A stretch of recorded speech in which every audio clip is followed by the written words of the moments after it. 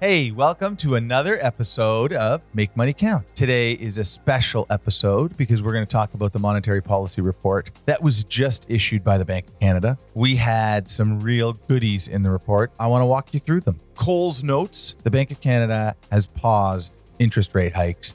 The overnight rate is 5%. The prime rate will continue to be 7.2%. We will show you what the reasoning behind that is, how it affected the CDOR market. Remember that fund market on the TMX that tells us the probability of future rate hikes or drops? And then we'll see what Jamie Dimon has to say about central bankers. In the meantime, your job is to hit subscribe and leave comments and like this video. Let's get started. The monetary policy report just got issued today. Bank of Canada met. So the monetary policy report had all kinds of goodies in it. To start off, I want to highlight that the growth rate that the Bank of Canada projects for our country has dropped. So the Bank of Canada now expects the Canadian economy to grow by 1.2% this year, 0.9% in 2024, and 2.5% in 2025. I find the more and more I keep reading these monetary policy reports and the issuances from the Federal Reserve in the United States, they always seem to want to push out the growth further and further. And if you look back, the growth really never materializes. So I wouldn't hang our hats on that 2.5% in 2025. The reason why I highlighted this is it really feels as though the Bank of Canada is gradually and continually cutting back their growth forecasts for the Canadian economy. We went through this report and there are a couple points that I find really interesting. Number one, for sure, Canada's not growing as fast as the Bank of Canada expected it to grow, and that's creating a problem. Things that the Bank of Canada are seeing as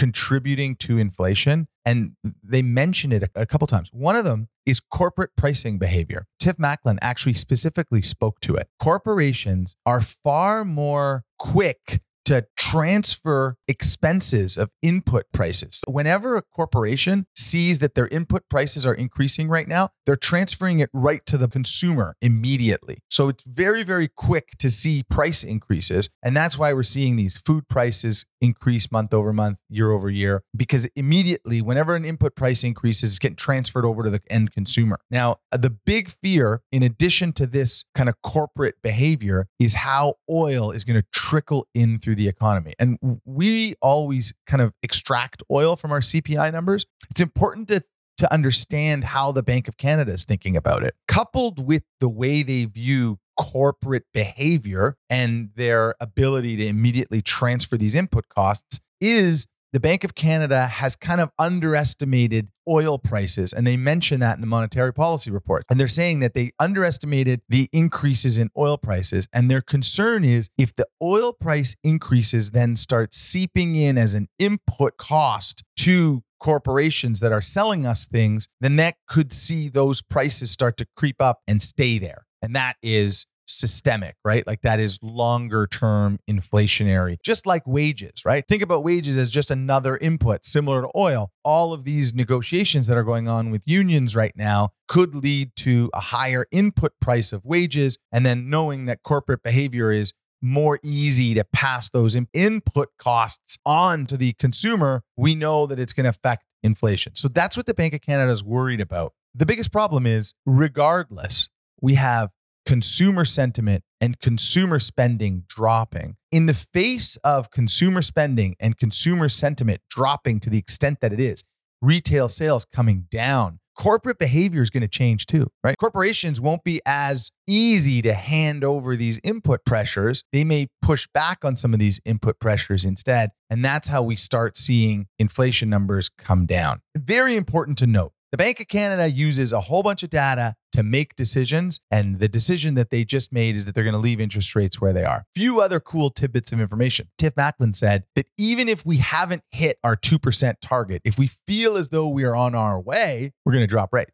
We know that their prediction is that we're not going to hit the 2% target till 2025. As soon as this happened, the probabilities, that CDOR market that we've been tracking, were affected. What we saw right away was the probability of that rate drop happening June of 2024 went up. We can see The December likelihood of a hike is 12%. And I think you can expect to see that drop. And then the likelihood that we are exactly where we are right now in March of 2024 is 100%. Then you can see the June of 2024, 50% probability that we're going to be down 25 basis points. I can guarantee you that these numbers, these probabilities are going to get higher. The probability that we are 25 basis points lower in June of 2024 will not be 50% as we get closer and closer to June of 2024. The Bank of Canada is seeing weakness in the economy. These consumer sentiment and consumer spending numbers that we talk about in depth are going to really start, and they already are, starting to affect the Bank of Canada's decision. The reason why there was a bit of a hawkish tone in the Bank of Canada Monetary Policy Report and in the subsequent question and answer period is that they do not want to see these probabilities go to 100% rate drop by June of 2024 because, again, we spoke about that, right? It's a little bit of this monetary policy speak. So they speak hawkishly so that they can avoid having to possibly increase rates or leave rates higher for any longer than they absolutely must.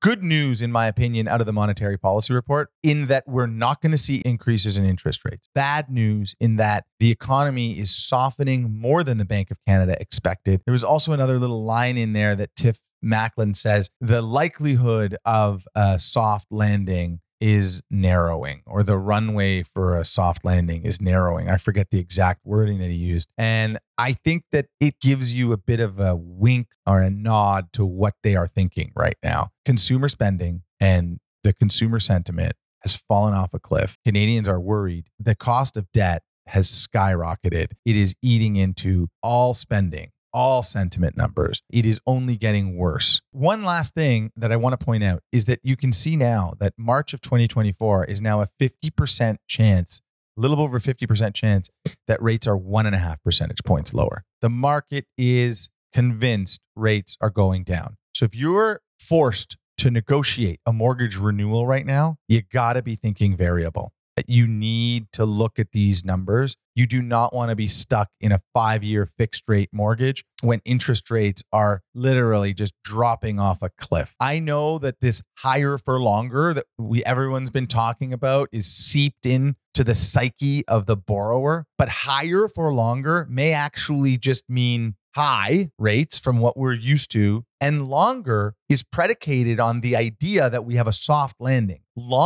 Higher for longer rates means that like the Bank of Canada knocked it out of the park and they did such a great job. There is nothing to lead us to believe that the Bank of Canada or the Federal Reserve is going to knock it out of the park, right? We like to cite David Mackay, the CEO of Royal Bank, right? Largest bank in Canada, who said back in August that June of 2024 is when rates are going to turn. Rates are going to come down then. And I said at the time, he is not predicting what the market is going to do. He is telling the market what it needs to do. And you're seeing it now, right? This is going to come to fruition. Well, what does Jamie Dimon have to say? Jamie Dimon says that central bankers are always wrong. Their forecasts are never right. And he has a real concern about what is happening in the United States right now. Everybody should give this a bit of a read. In his opinion, whether or not the Federal Reserve increases by another 25 basis points doesn't make a difference. And you know what? It wouldn't have made a difference here in Canada either. The Canadian consumer is stretched. The Canadian consumer has been toasted. Another 25 basis points, not going to make a difference.